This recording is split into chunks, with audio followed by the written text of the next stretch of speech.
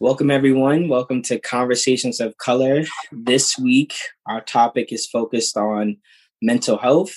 So we have a few guests that we would like to introduce to you all. We'll have Lanita, Cassandra, and Mary, a few lovely ladies to share about their journey. So what I'll have them do first, before we kind of jump into introductions, we'll kind of start with our Aggie and Lit campaign. So Lanita, Cassandra, Mary, what it is you just share what it got you excited this week. That's your Lit. And what got you upset or you sad, frustrated is your Aggie. So Lit and Aggie. I can go. Okay. I'm going to start with what got me Aggie because I like ending with what got me lit. What got me Aggie this week is somebody at work confused my name with another brown person's name who's not even at my job anymore. Like she's just not even there. And I kindly in the chat box was like, you mean her, but that had me Aggie. But what had me lit is I live in Guatemala and there are no Black people in the city. And I think I found a hair braider. So TBD. All right. That's a win. That's a win. That's a win. I'll go next. Hello, everyone. It's Mary. I'll start with Aggie. I think Nancy Pelosi said she called George Floyd. She mentioned something about the trial and mentioned him sacrificing his life. So that definitely got me Aggie because that wasn't a sacrifice.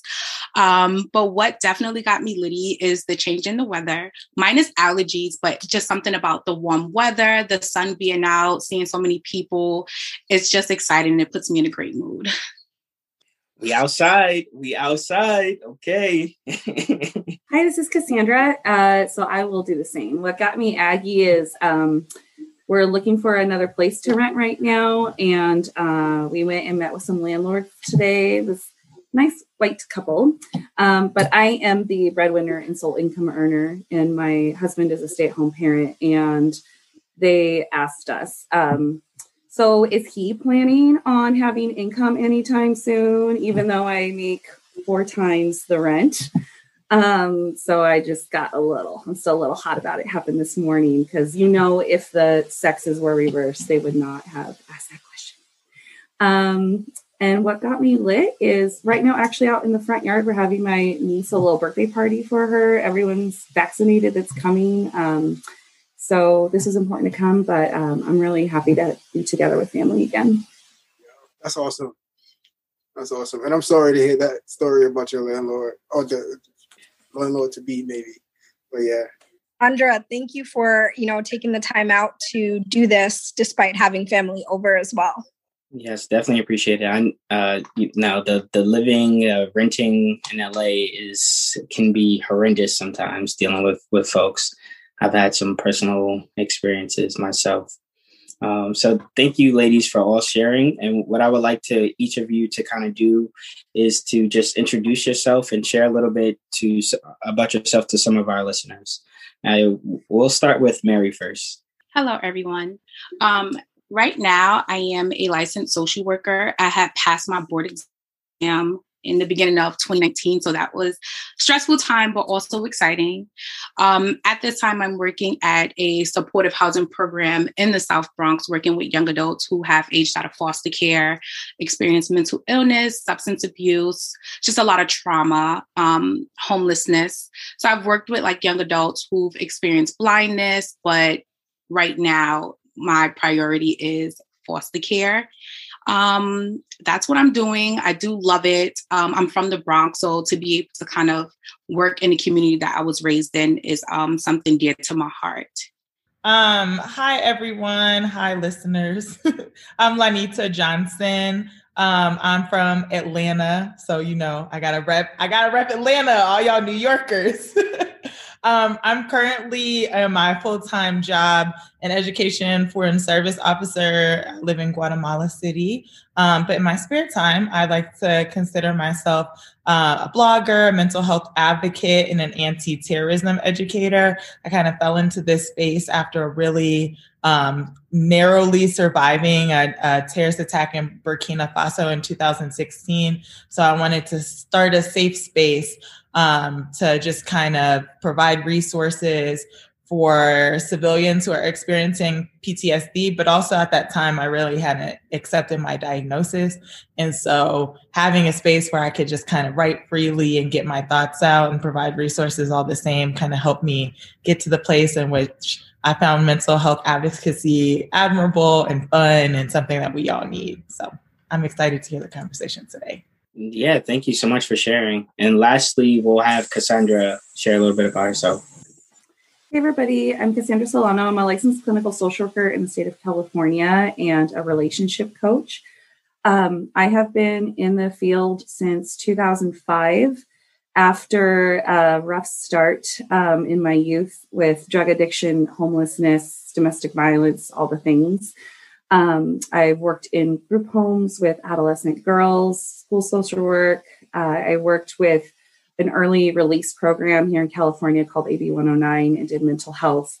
And now I am currently running my own coaching business and did well in public mental health, but got burnt out. So I'm really happy to be here and to be sharing my experience today. No, thank you. And we're extremely excited to have all you ladies on. I know this is going to be a great conversation. And what I'll do, I'll swing it to my lovely co-host, Desiree, to have us kind of jump in. Yeah, so I really enjoyed your introductions. And one of the questions that I have for all of you ladies, and feel free to, whoever wants to go, just jump right in. When I think of mental health and I think of the field and working in it, we as people of color in the field, or just people in general, I don't think grow up or as little kids say, I want to be in this field. It's not like a dream of ours. So my question to you lovely ladies is, what brought you to this field? What was the deciding factor? And just kind of, tell me how you ended up in the professions that you're in. So growing up, I actually had some social workers involved in my life, different races, different genders. But I specifically remember, I probably don't want to say her name because she didn't give me permission to, but I'll call her Miss V. She was my social worker for about like a year and a half. And I just remember having like this really great relationship with her, her kind of just understanding me and talking to me as an individual and being able to have like autonomy over my life and my decisions that I wanted to make. So I had this really great relationship with her. And I'm just like, wow, like I would love to kind of be in this same position, to be able to hear voices of young people who haven't been heard. So being able to have like such a positive relationship with the social worker early on definitely helped me. I grew up in the South Bronx and seeing like a lot of like young men in my community kind of be involved in the criminal justice system very early on. And so I was like, you know what, like, this is my passion. Let me just follow through with it. So like, I'm very thankful to be able to kind of have like positive interactions with social workers. So I wanted to be able to kind of have that same impact on other young adult lives. Yeah. Thank you so much, Mary. Cassandra and Lanita, what about you two? So I kind of ended up in the mental health space in a way that I really wouldn't advise others to participate in. I was doing a mission trip to Burkina Faso. And at that time I worked in corporate America, but I was not feeling the vibes. So I had this opportunity to build a school in Burkina Faso. And unfortunately on the last day, Al-Qaeda attacked the restaurant that I was in. And it was just a really unnerving incident. I was like in hiding for about 17 hours, but I remember very fervently, because I had experience in undergrad teaching ESL and working with communities of color with the Hispanic population. I remember very fervently asking God, like, if you get me out of this situation alive, I promise I will follow the education field and help in this field that I love. And so I remember the first thing I did when I made it out of the situation was ask kind of who did this. And about a day or two later, I found out they were kids. They couldn't have been any older than 18, 19. And what struck me about that experience, and reading a little bit more about the incident I was in, There were often times where they took pause, the guns were too heavy. Like it was just a lot of information about children in a very terrible situation. And I couldn't hold anger to them because they were kids. And so from that point on, I always had the dream to study and learn more and be in spaces to where I'm able to impact kids from joining terrorist organizations. But there's a really large mental health piece that happens to PTSD survivors and victims that I think a lot of people don't talk about unless they're veterans. And so when I came home, I was also searching the internet for like, how long am I going to have PTSD? What is PTSD? What are some of the effects of terrorism? And I was getting really like a mixed bag of information, and none of it was for, at the time I was 22 when I survived the attack. It was all catered to like old white men coming home from war.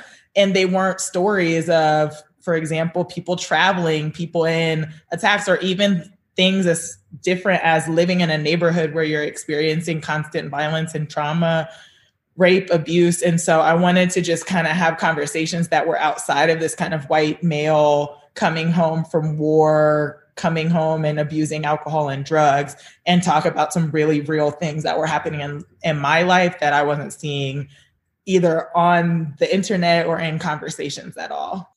Wow. Well, I just wanted to say thank you for sharing your story, Lanita. You know, I think there's a big stigma around, especially for women of color, having PTSD that doesn't look like having come back from combat. And so I really appreciate you normalizing that for us. And Cassandra, how about you? How did you get into this field? So I always wanted to do something that helped people. Teacher. I actually was a police explorer for 4 years through high school. And I am really just starting to be able to wrap my head around how that impacted me and traumatized me in a lot of ways, being in that culture. So that will be another whole talk for another day. And then, like I said, I got into addiction as a way to cope with a lot of trauma and abuse that I went through growing up. So when I got sober at 22, I thought I just want to help people. And that's when I found the group home job, making $8 an hour, breaking up fights, doing the whole deal, holding these, sweet little girls as they cried at night with their nightmares and their flashbacks. And that just really opened my eyes to this whole world of social services. So it has always felt like a calling to serve and to help. And that's changed over the years and what that looks like. But I really can't imagine doing anything else. Yeah, thank you, ladies, so much for sharing your experiences. I do think that there's a theme that we kind of find ourselves in this field based on our own experiences with mental health and either having somebody there for us or going through something traumatic ourselves. So thank you so much for sharing your backgrounds. My next question would be for you, Cassandra. And I'm just wondering how you went from working in the corporate mental health space to owning your own coaching business, like what that was like for you, how you ended up there. Just if you can tell us a little bit about that. So it wasn't something that I planned or ever thought I could do. In graduate school, I was actually very judgmental of the other students in my cohort that were, already knew they wanted to do a private practice model. And I thought, you're not a real social worker. You're not like down for the people, and I had a lot of judgment around that. And it's interesting too, when I kind of step back and look at it, at the dynamics of who were the students that were doing that and already had their mindset for that. It was mostly my white, people in my cohort. And so I think that's something just interesting because through grad school, we're told, you do this for the love, not the money, et cetera, et cetera. And because society has such little value on children, on marginalized populations, on homeless folks, right? Like we get funded the bare minimum to support these folks. And the people that are doing the work and getting paid are not getting paid well. And it's a huge, issue. But I went into mental health right after high school with the LA County Department of Mental Health.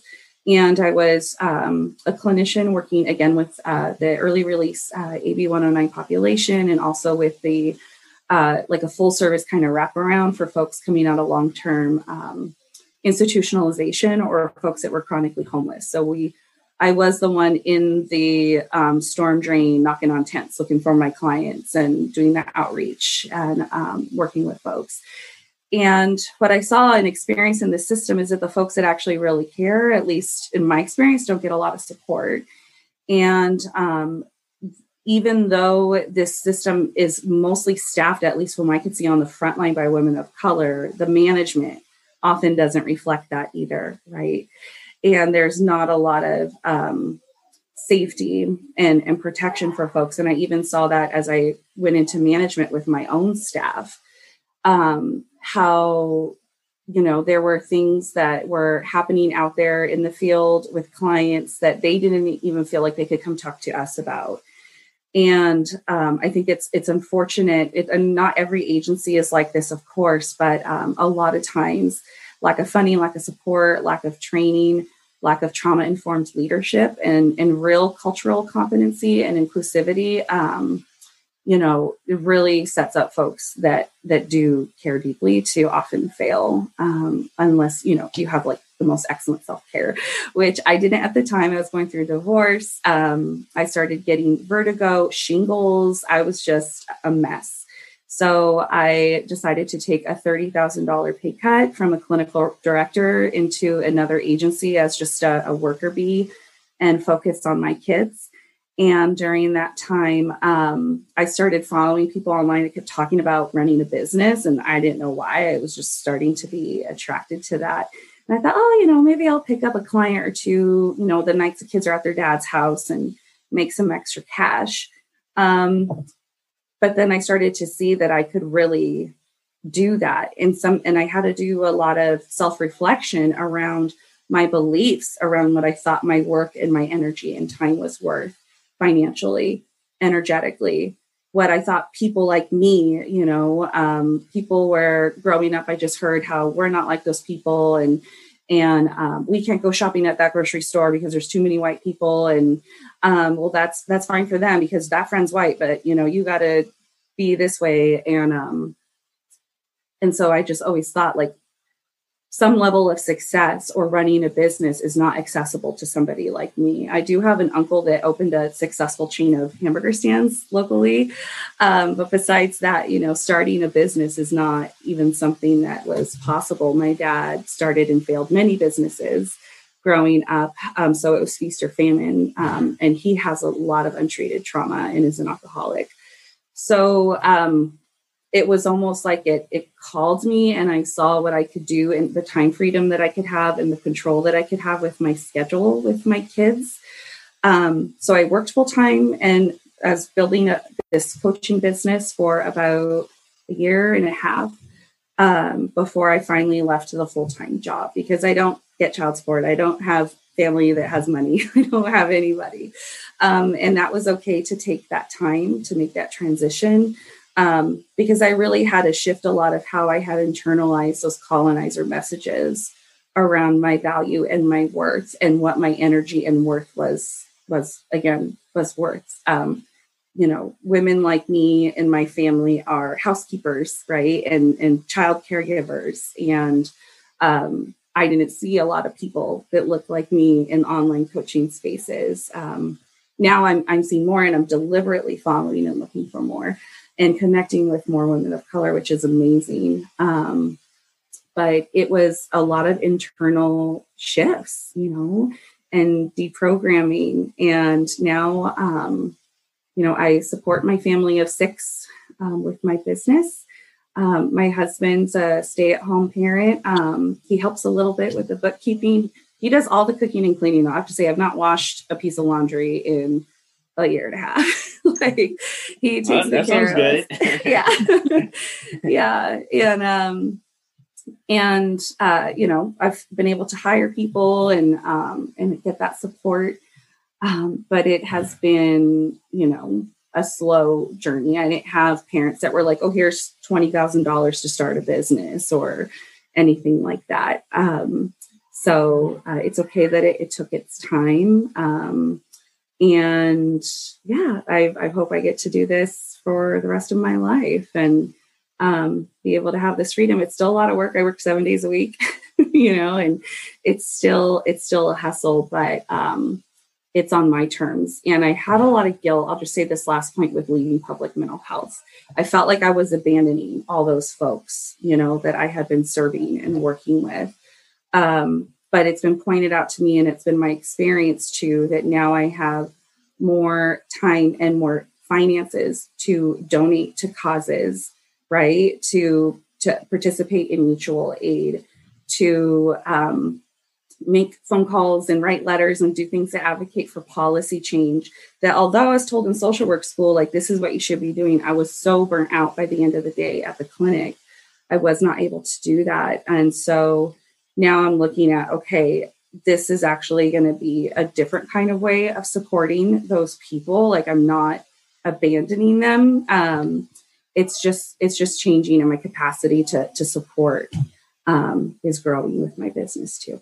I think as people of color, like, we don't see people who look like us in many fields. And this is like a theme that we're seeing when we talk to our guests on the podcast. And it's interesting that we grow up and we feel like we don't have value or worth to be certain things and only can be what we see like is represented to us. So it's amazing to see you doing what you're doing and showing people that it's possible and that, you really can do anything if you do the work on yourself within. So thank you.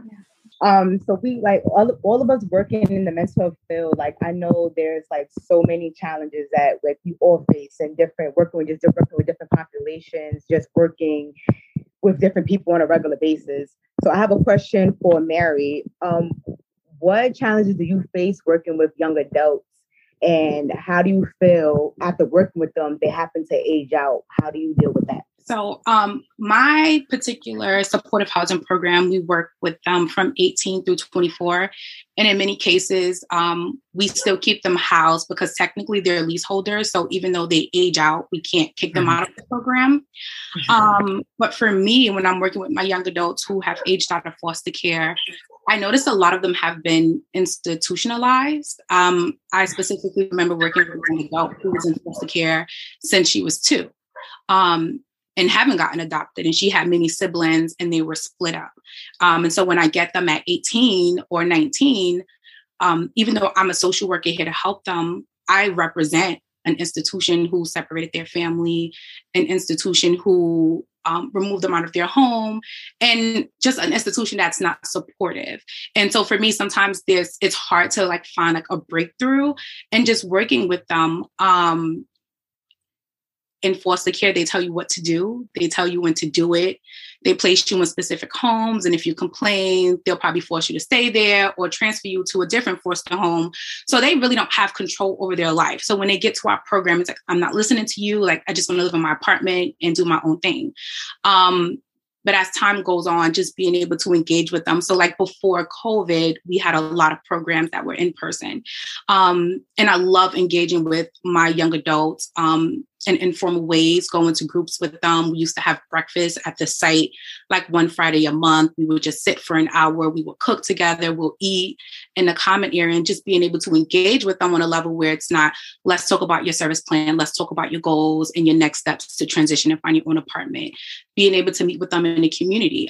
We have some who are working, going to school where they're not on site during like the 9 to 5, but it's like, I'll meet you downtown for lunch for 30 minutes just so we can check in. So I've noticed like those informal meetings and being able to engage with them, I'm able to build a better relationship with them. Because when we get them, we have to do these assessments and, kind of come up with a plan to eventually have you live independently. But can you imagine like being so traumatized, like in these systems all your lives, meeting someone for the first time and having to disclose everything about your life? It's very uncomfortable. And so for me, it's like, I'm not going to press you. Like, whatever you're willing to disclose, let's talk about it. And if it's something you don't want to talk about it, we'll discuss it another time. So just being able to meet with them literally where they are and being able to respect the fact that like at this moment, like I'm not willing to talk about certain things, and that's completely okay. what inspired you to pursue social work, Mary? I had two aunts who got their bachelor's in criminal justice. And I just remember them coming home and they would leave their books out and I would like pick up the books and I would enjoy learning about the history of criminal justice. So when I went to undergrad, I actually got my bachelor's in science and my major was criminal justice. But when it was like my senior year, I'm like, is this really what I want to do? So I just remember applying to, I think it was the mental health program for graduate school. And I actually didn't get in and they only accepted, I think, between 20 and 25 people. So I'm like, all I did for this school, like I'm a great student and you didn't accept me into your program. So I just was questioning, like, is this the right thing for me? And I just remember going back and speaking with some advisors and they're like, why not do social work? So I just remember last minute, like gathering all these different letter of recommendations, redoing, the entire application and got in. And throughout the time, when I was getting my degree, all of my papers were focused on the criminal justice field, young adults specifically who have been criminally involved. Every single paper like focused on that. But once I graduated and got into the field, I started working with young adults. But again, it is my goal to eventually like get back into working with young adults who have been involved in the criminal justice system. But I know in the introduction, I mentioned like just seeing a lot of, young men in the community get arrested. And even when they get out and they do their time for their crime, they still have to check in with a parole officer. So it's just so many things where it's like, even after you get out, like you still feel like you're doing time for, the crime that you've committed. So that's what motivated me. I have people in my family who've been involved in the criminal justice system and I kind of see like how their lives have changed. So that's what inspired me and what continued to inspire me to do the work that I do. Mary, what made me think of what you said just about having, kind of people in your family that have kind of gone through difficult situations. Mm-hmm. And, for me, myself, growing up in the Bronx as well, I have kind of those similar patterns in my family. Mm-hmm. But what I'm seeing a lot more is that you were talking about how Black men are starting to recognize that they need some type of help or, some type of assistance. So for me, I'm starting to see a lot of more of my friends start asking for, hey, do you know someone I can talk to? Is there a therapist? So I'm so happy to see that the conversation is starting to switch, where people are not looking at it as such as a bad thing, but seeing like, oh, okay, I started to understand it. And even for myself, I've been on my path seeking mental health assistance and getting a therapist. So I'm in my process. I got my sessions lined up. So I'm working on it, trying to fight these stereotypes.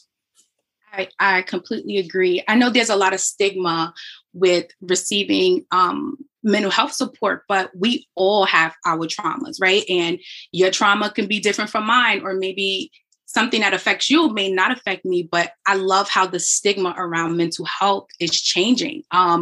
Myself as a social worker, like I even see a therapist, right? Like we all have our own individual things. And then I also notice like in the field itself, like some of the stories and things that I read from my clients, I'm like, this is taking a toll on me. So I need to be able to kind of process that and just ensure that it's not affecting me to the point where I can't do my work. But I do love how the stigma around mental health is definitely changing because, again, like people need the help, but who wants to, it's hard to say like, okay, like I need to address this. So I love the fact that there are services out there, like specifically for Black men.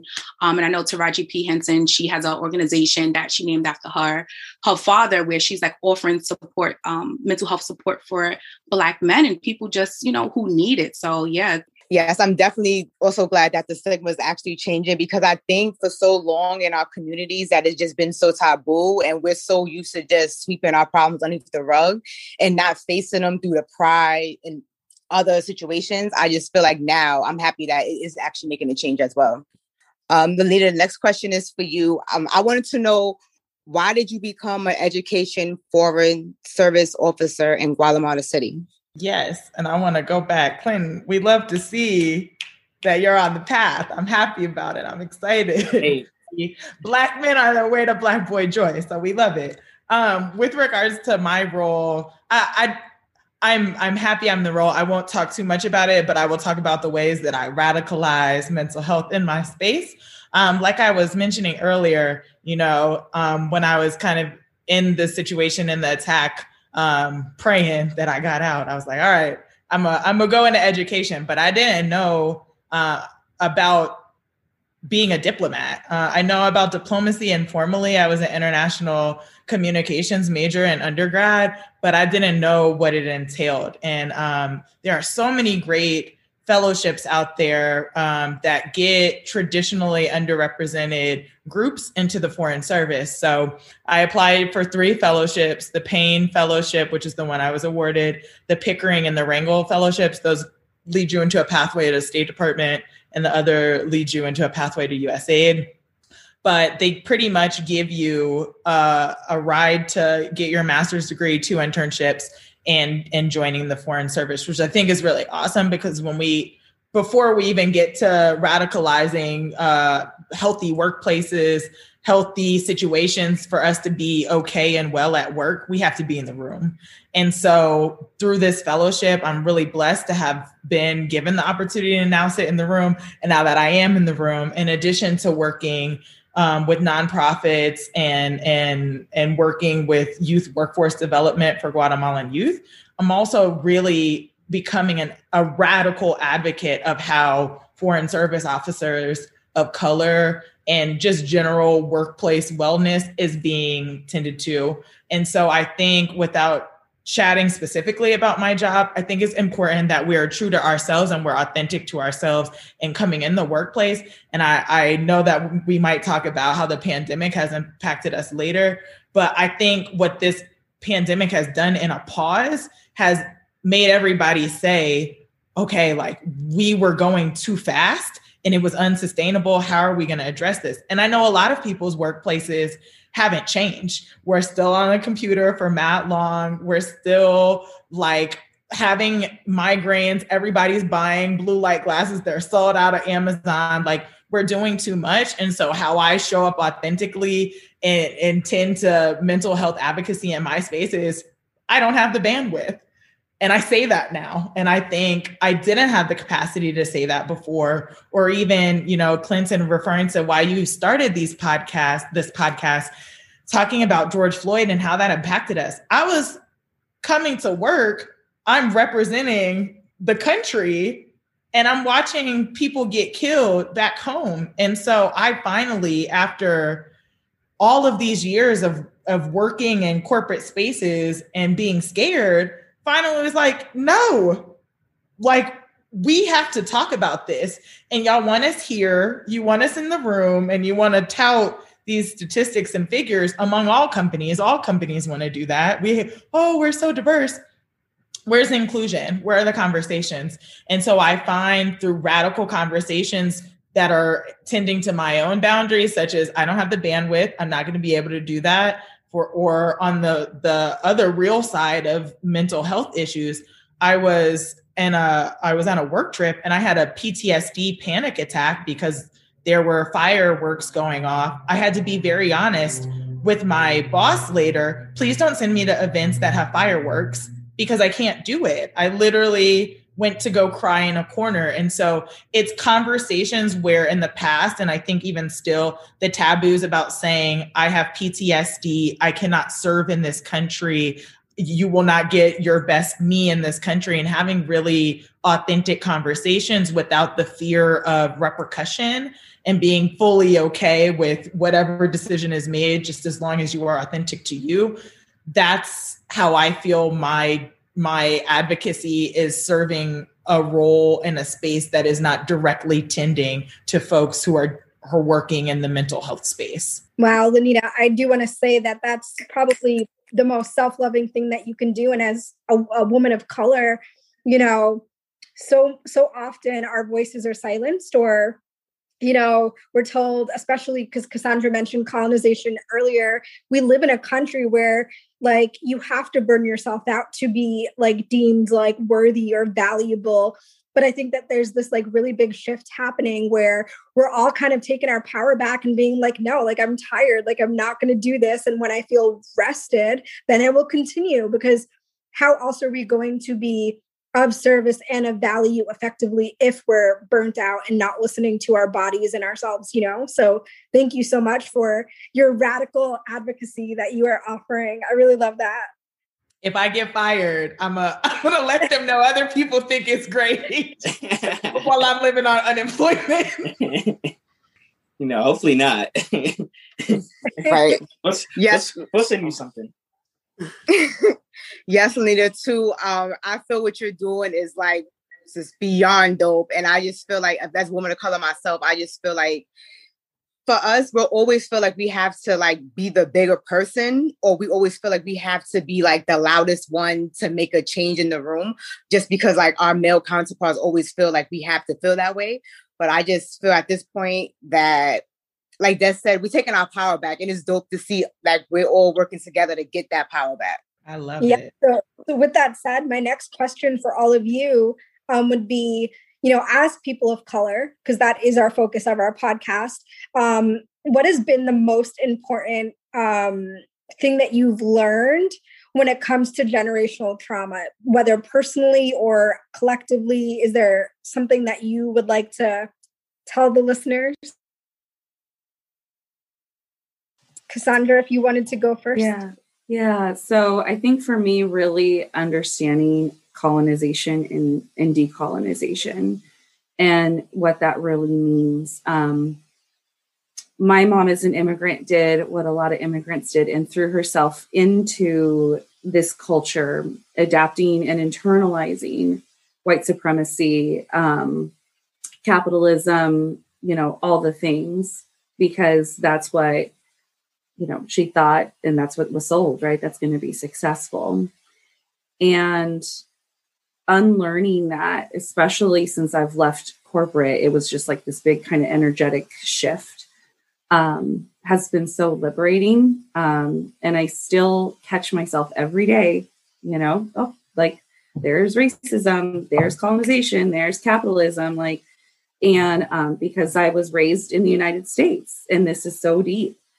And the more that I shift and change this, I started, I think, this healing work, taking it to a deeper level once I became a mother, but I'm also watching it go up the generations too. And my mom and dad having conversations with me that we've never had before, or my dad just actually took a $20,000 pay cut, because his company got bought out, and he's 64, they were going to chew him up and spit him out. And he took my example of doing that a few years ago and said, I'd rather make less money and be able to work till retirement and be around my grandkids.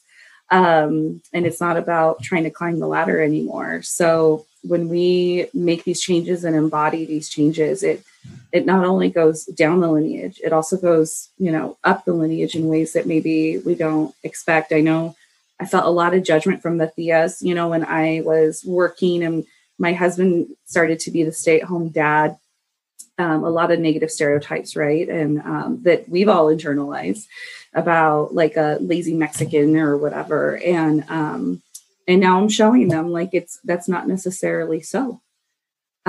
So yes. So I just want to name that, and also participating with Indigenous healers around clearing out ancestral trauma, connecting with my own well-seated ancient ancestors, and connecting with them, praying to them, having an ancestor altar, and having them be a huge support in my life has also radically changed and healed me. Yeah, Cassandra, I just want to say that yes, for breaking down those gender norms too. You being the breadwinner and your husband being a stay-at-home dad, that's great to see, because we don't see that often. So got no problem with that. I'm just going to say that right now, because women love to say men have issues with it. I got no problem with that. I love to cook. I'm raised by a woman. I know how to wash clothes, and I always wash dishes. Okay. I got a dishwasher, and I still hand wash them. It is okay. Out there for anybody listening. Clayton's trying to be somebody's son.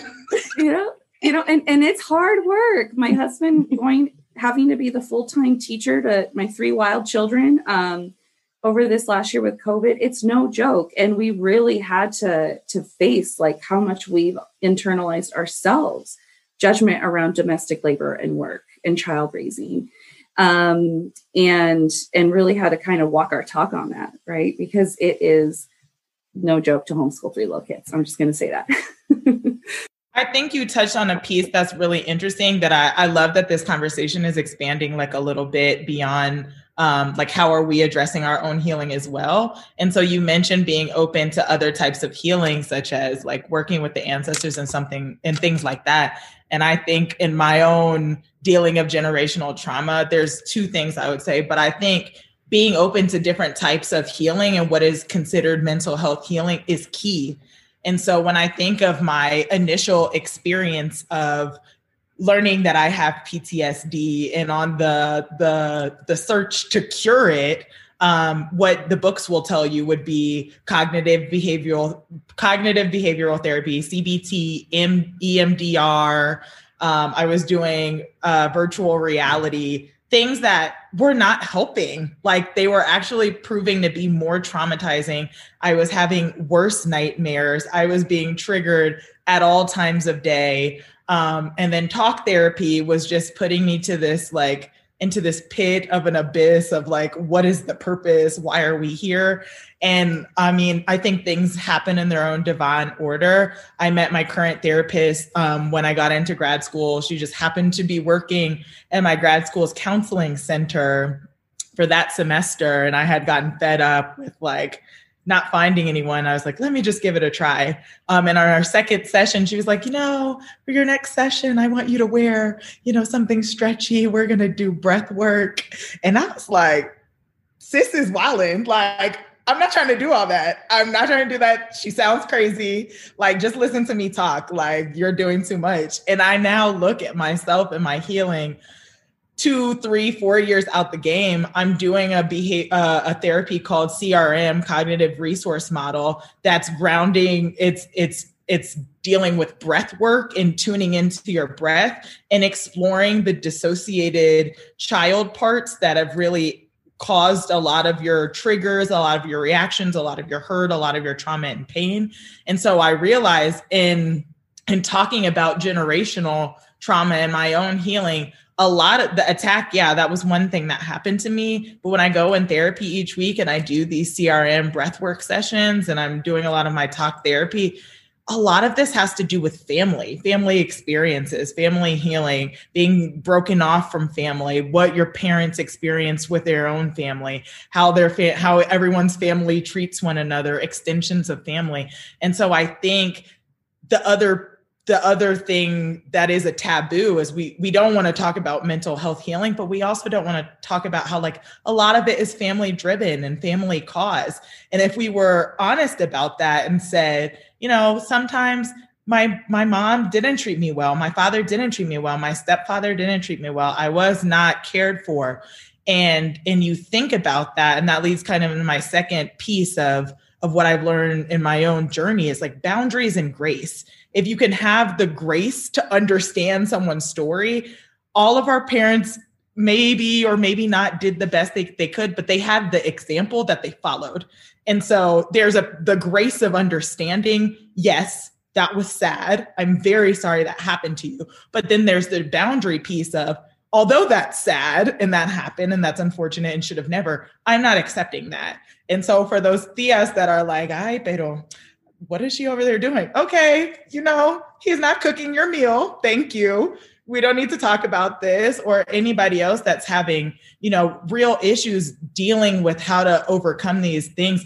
Boundaries is probably the best thing that you can do. And I saw a quote, boundaries are the way that I can love me and you at the same time. And I think that that's so powerful and key because it's not saying I love you any less. It's not saying I don't F with you. It's not saying any of that. It's saying how you move sometimes isn't in line with the journey that I'm having today, this week, next month in my life and my kids' lives. And I ask that you respect that. And if you don't, I feel you, that's on you. But this is a boundary that I have in place. And that goes worlds to clearing ancestral and generational and even past life trauma because you're creating new karmic cycles and lines for your development. And I think that that's so key. Lanita, I just want to say that for the boundaries piece, like you're basically teaching people how to treat you. And that's something I've learned personally is really big in my own healing. And I just want to comment on something that you said. You mentioned how, when we think of therapy, we think of the traditional like talk therapy. And a lot of people, especially like people of color, and we've talked about this on the podcast, they don't know that there's so many different ways to heal, ways that involve the body, ways that involve the breath, the energy, your ancestors. And so like, I'm really glad that we're talking about this because honestly, if we're being completely transparent, like most of us would say that traditional psychology and therapy really is meant to keep us sick, so that way it's to bill insurances and like all of that. So you have to, if you want to heal, especially when it comes to generational trauma, I've personally learned that you have to kind of do like modalities that are outside of the box. You have to, because like for me, that spiritual component that Cassandra was talking about has been huge for me. Just, I didn't have support from my family growing up and all of that, but I've been able to, reparent myself and have that ancestral connection that's been so vital in my healing that has kind of healed those mother wounds, So thank you both for sharing those things. I think it's really important. And what about you, Mary? What's something that you would say is something that you've learned when it comes to generational trauma? Yeah, as everyone was talking, Lanita had brought this up, speaking about boundaries, and I'm actually listening to an audio book called Set Boundaries, Finding Peace. And it's been a great eye opener, like being able to set your boundaries, like with all type of relationships. And there's even a section where she talks about boundaries with your finances. And I'm like, wow, I've never even thought about that. And how like we don't set certain boundaries or maybe violate someone else's boundaries without even realizing it. And then I know there's like different ways of healing. And I've learned, I've been learning about chakras and realizing like how certain things that are going on in your life manifest itself like in your body, like to the point where you can become physically ill and not even make those connections. So like, I do feel like there's different ways of healing, and it's very important to kind of trial and error what works for you. And also like breaking the norm and just becoming more self-aware. Some people like growing up in like inner cities, like it's normal to hear gunshots in the middle of the night. And it's like, we don't ever want that to become the norm. And just being able to recognize like, okay, like this is not okay. Like, how can we change this? How can I work on the way that this is affecting me in my day-to-day life? And I do notice like a lot of times people do seek mental health treatment when their life is in chaos, right? Like even myself, right? Your depression may be at more severe, your anxiety may be at an all-time high, or whatever your diagnosis is. And I think sometimes we're like, okay, let's go seek treatment. And I also think we want to get in the habit of seeking treatment even when you feel like your life is okay or things are at a baseline, because you start to learn certain things that help you, identify some triggers, how to cope.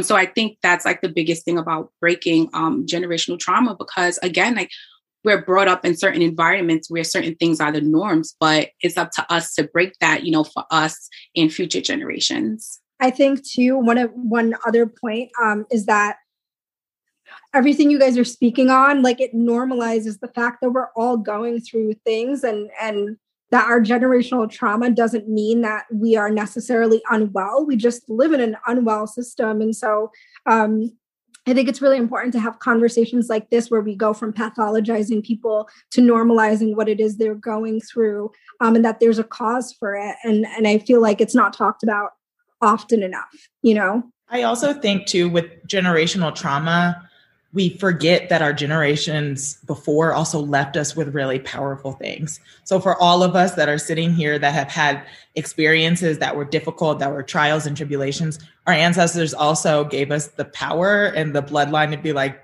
get up, we got this. I don't know how we're going to do this.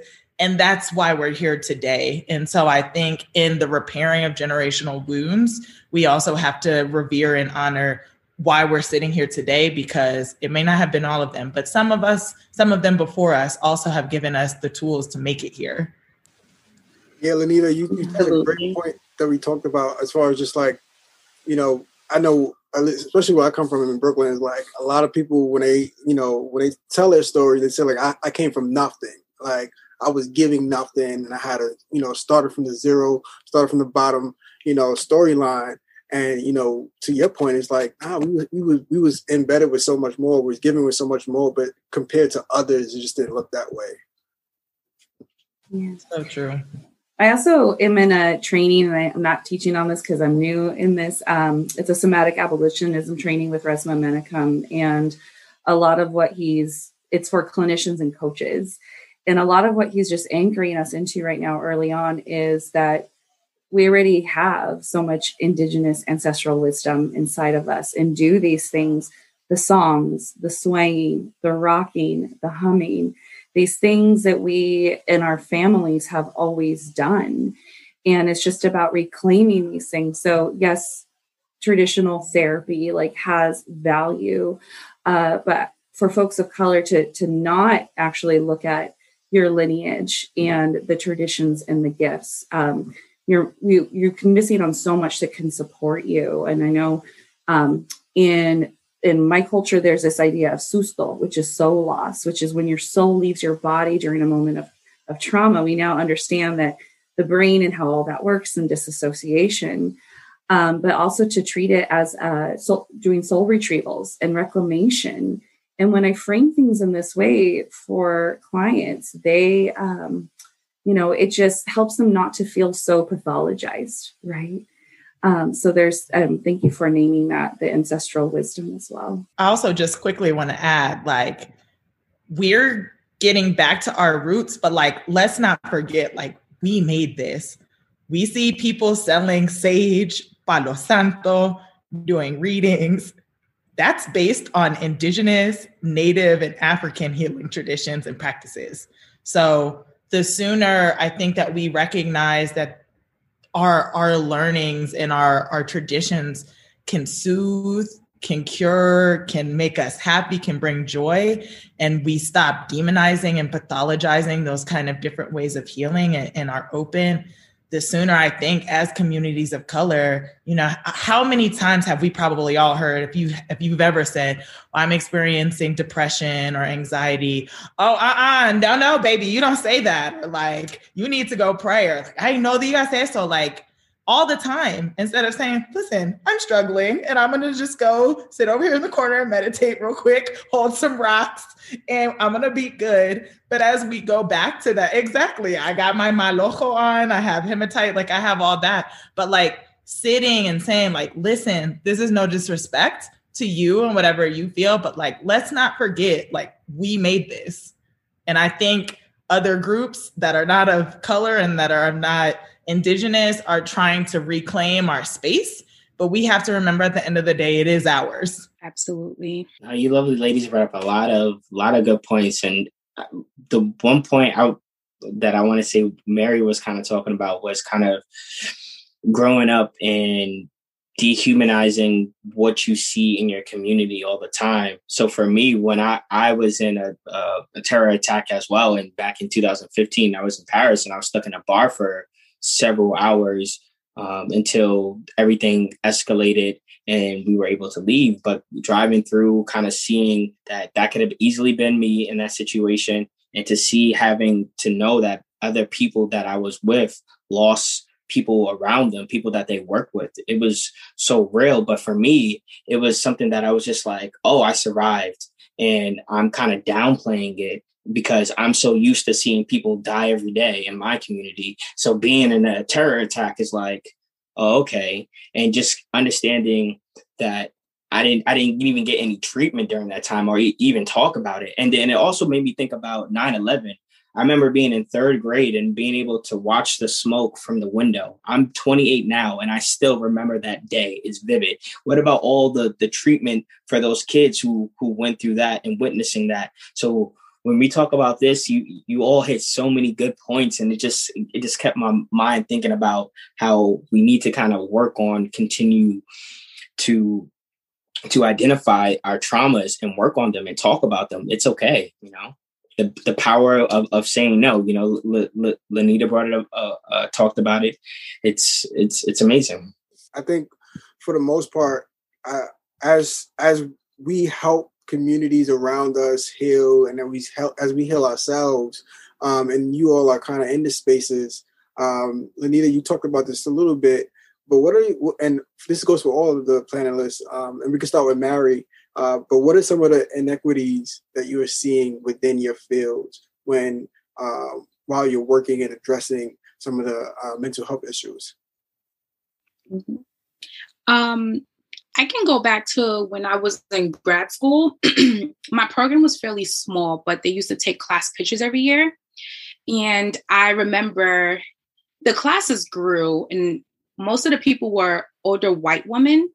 And as classes continued to grow, people were going into grad school straight out of undergrad. So the classes got younger and we got into the field earlier. But for the most part, there were a lot of white women. There weren't many men. And I specifically remember there were about 5 men in my cohort and 1 dropped out. And there were four white men in the field. I did go to school upstate. So again, like, it was mostly white people, but in my experience, there's not a lot of minorities who are in the field. And so I think, and I'm not saying, a white person can't help a Black person, but I do feel like we do need diverse people in the field, right? Not only with race, gender identity, just life experiences, the type of religion you believe in, or if you believe in no religion. And I feel like that's how we can grow as individuals, is being able to connect with people who are different from us. A lot of times we only hang out with a certain group of people or engage with people who have the same beliefs, but you have to challenge yourself and to grow. And I feel like working with young adults, sometimes like, I don't want to work with that person. They old and white. They're not going to know, and it's like, let's kind of like work through those things, like, and being able to challenge the way we think. But, and I also think another inequity is pay. When I told people I was going to school for social work, it's like, you're going to be broke. And I'm just like, what? No, like, there's ways you can make money in the field, but there's this idea that every social worker don't get paid a lot, but a lot of agencies are not for profit. So we already know how that goes. But I really do feel like people do deserve good pay for the work that they're doing. So those are just some of the inequities that I noticed in the field. And when there's vacant positions and I know someone, I'm like, listen, this person is having like a job opening, you should apply. So being able to connect people that I know to the field. Yeah, you touched on some high key points, with the pipeline to education being a barrier, right? And then the amount of people that you see in those spaces that look like you or maybe look like you, but have similar experience of where you're from, right? Also, the income for people in the field, and how this is more so like a public facing, but everybody got to live. Everybody has to have a quality of life that is conducive to their own mental health. But definitely, thank you for sharing that. Lanita, Cassandra, you have anything else to share? Yeah, on the flip side of pay, a beneficiary paying, it's hard. If we are talking about PTSD treatment, all of those treatments I named, CBT, EMDR, BR, CRM, I lived nice before I went back to school. Like Clinton knows, like I lived on North Michigan Ave in Chicago. I had a nice corporate job. After the attack, I probably had like $17K in savings gone within a year of surviving the attack, because PTSD treatment for non-veterans is not free. And all of that was not insurance covered.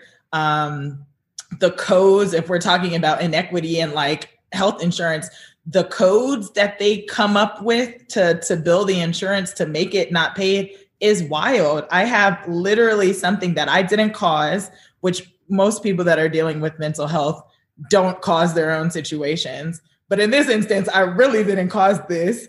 I come back, I'm like looking to my country, my health system to help. And they're like, nah, girl, you're out of $290 a session, $300 a session for an hour. And if we're talking about folks that have not previously had the resources to self-soothe, to get to a place where they're able to manage any of these things without help, without resources, they don't have the money, we're talking about a whole nother issue. We're talking about suicide. And so we're talking about just a litany of other things that come along. And so I had this conversation. I was really fortunate to speak at the World Bank about some of the impacts, financial impacts of terrorism on survivors. Quite frankly, I don't know how I'm still paying now. I'm lucky to have insurance that covers 70% of my sessions, but like that's an oddity. I'm an anomaly in that. And so we're talking about too, having these conversations in communities of color, if we're targeting at-risk youth, if we're talking about those of us who have experienced generations of trauma, whether it's big T trauma, little t trauma, we need to talk about restructuring the pay. And that's why I love that. I'm seeing so many therapists doing sliding scale. There's now with the internet, with YouTube, with Talkspace, with some of these things, you can informally stumble on resources. But I go to therapy every week and I shell out $290 a week, just knowing that this is an investment in me and seeing, you know, the growth that I've had. But even having, if we're having a conversation about growth, like was at a point where I had suicidal ideation. Where would I have been if I didn't have the resources to pay? And so we really have to talk about how unfair the access and the entry into mental health is for anyone, not even just communities of color.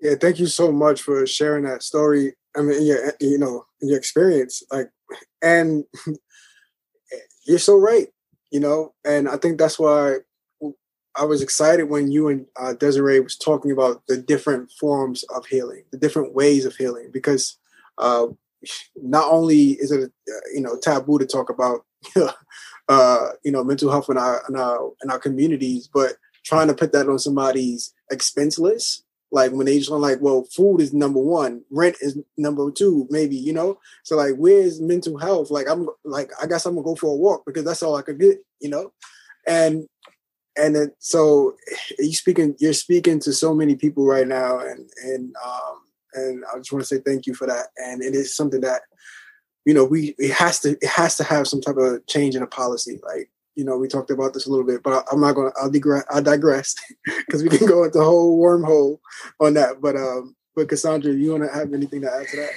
that? Sure. So I'll talk a little bit about the issues with the academia in the institutions that are training social workers. And if you look at the public counseling, marriage and family therapist, and social worker code of ethics, social work is the only one that's really explicit that it's part of the social worker's job to advocate for social justice and marginalized folks, but it still is very broad. And the fact that there are social workers, psychologists, one person has millions of followers on Instagram and supports and follows and likes folks that are white supremacist sympathizers, people that promoted QAnon conspiracy theories, people that supported the insurrection.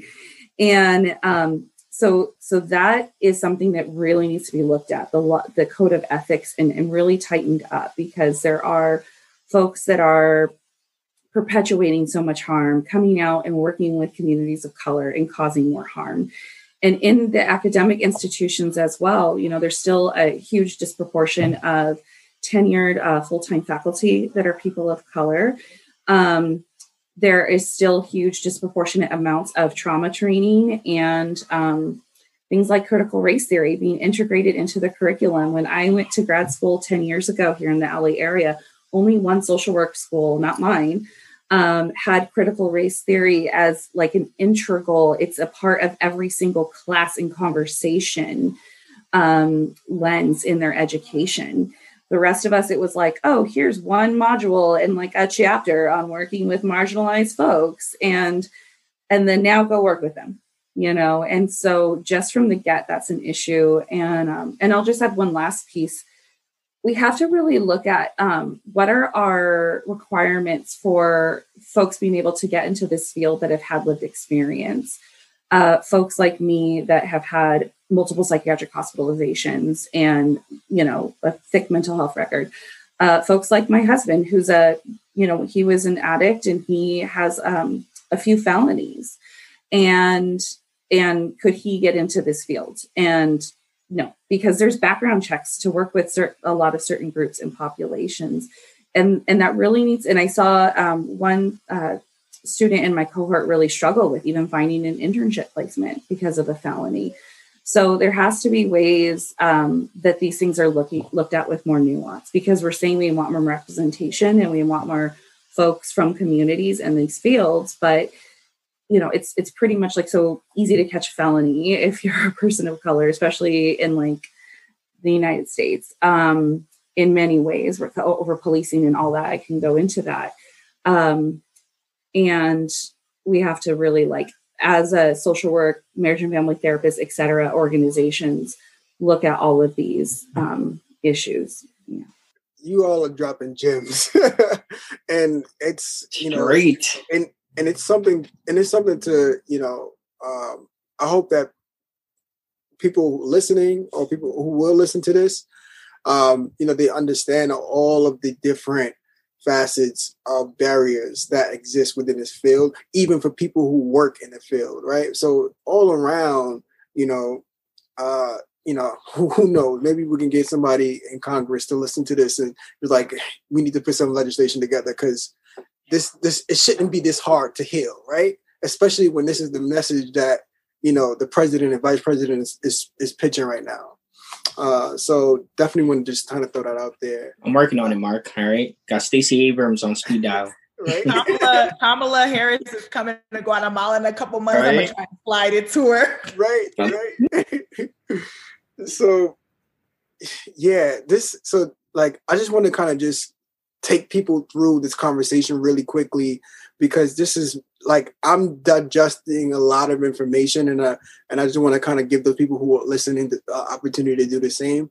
But it's just amazing to have you all here and listen to your stories and see how how somewhere in your life you've been segued into advocacy for mental health, whether on a professional level or just on a personal level. And because, like Desiree said, it's mental health may not necessarily be something that people are like, oh, I want to be that, but I mean, I'm really excited to hear about Mary's experience. Like, hey, that actually somewhere I want to be, because it had an impact on my life personally, and I think this is kind of just widening people's perspectives and even wanting to have the conversation, because the experiences just having this conversation, this is the first time I've ever heard Clinton talking about, the terror attack in Paris. We've never talked about it, so just this opportunity in itself, we're growing and learning as well.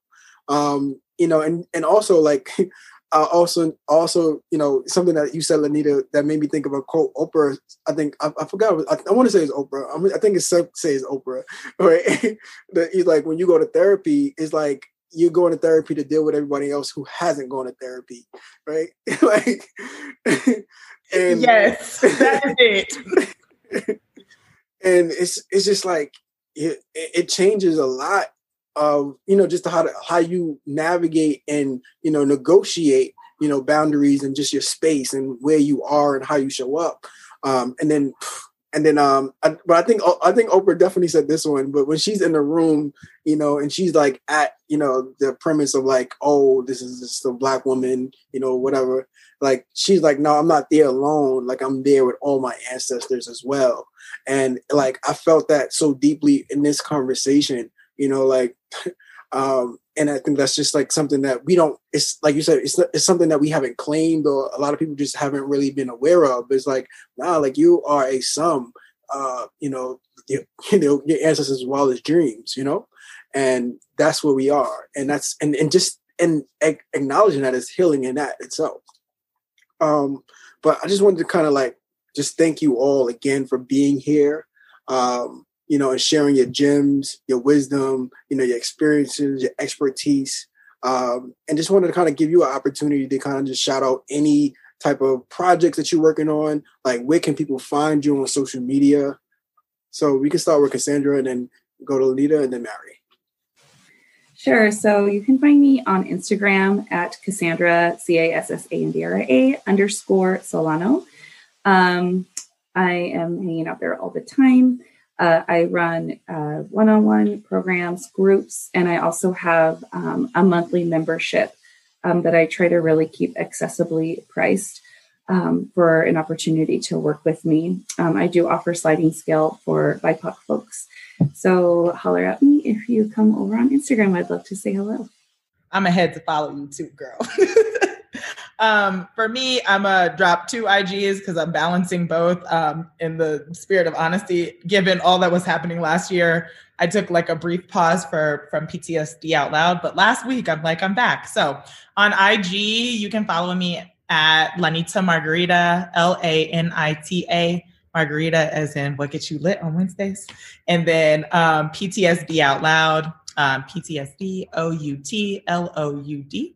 And then something I'm really excited that I have coming up is I never thought in my wildest dreams, me and my therapist are partnering together to do a spiritual retreat in Guatemala. Yeah. And for New Year's. And so we're going to be dropping the deets soon, but you can probably find that on my Instagram pages, Lanita Margarita, PTSD Out Loud, and on my website, ptsdoutloud.com. So it's going to be really dope. We're going to be doing the basics of CRM and reconnecting mind, body, and soul after the Panajachel took us all out for 2020 and 2021. So come get that mind right after the Panera bread. Oh, that's amazing. I'm going to follow you because I would love to go to that retreat. My Instagram is also Mary Jane. I don't have any projects I'm working on right now, but I'm always looking for ways to get involved. Thank you all. We truly appreciate you all being on. This conversation was definitely real. It was kind of bringing tears to my eyes, just talking about some of the things that we were just covering. Love the conversation that we have, and I appreciate each and every one of you taking the time out to be on here. So thank you so much. Seriously, it means a lot.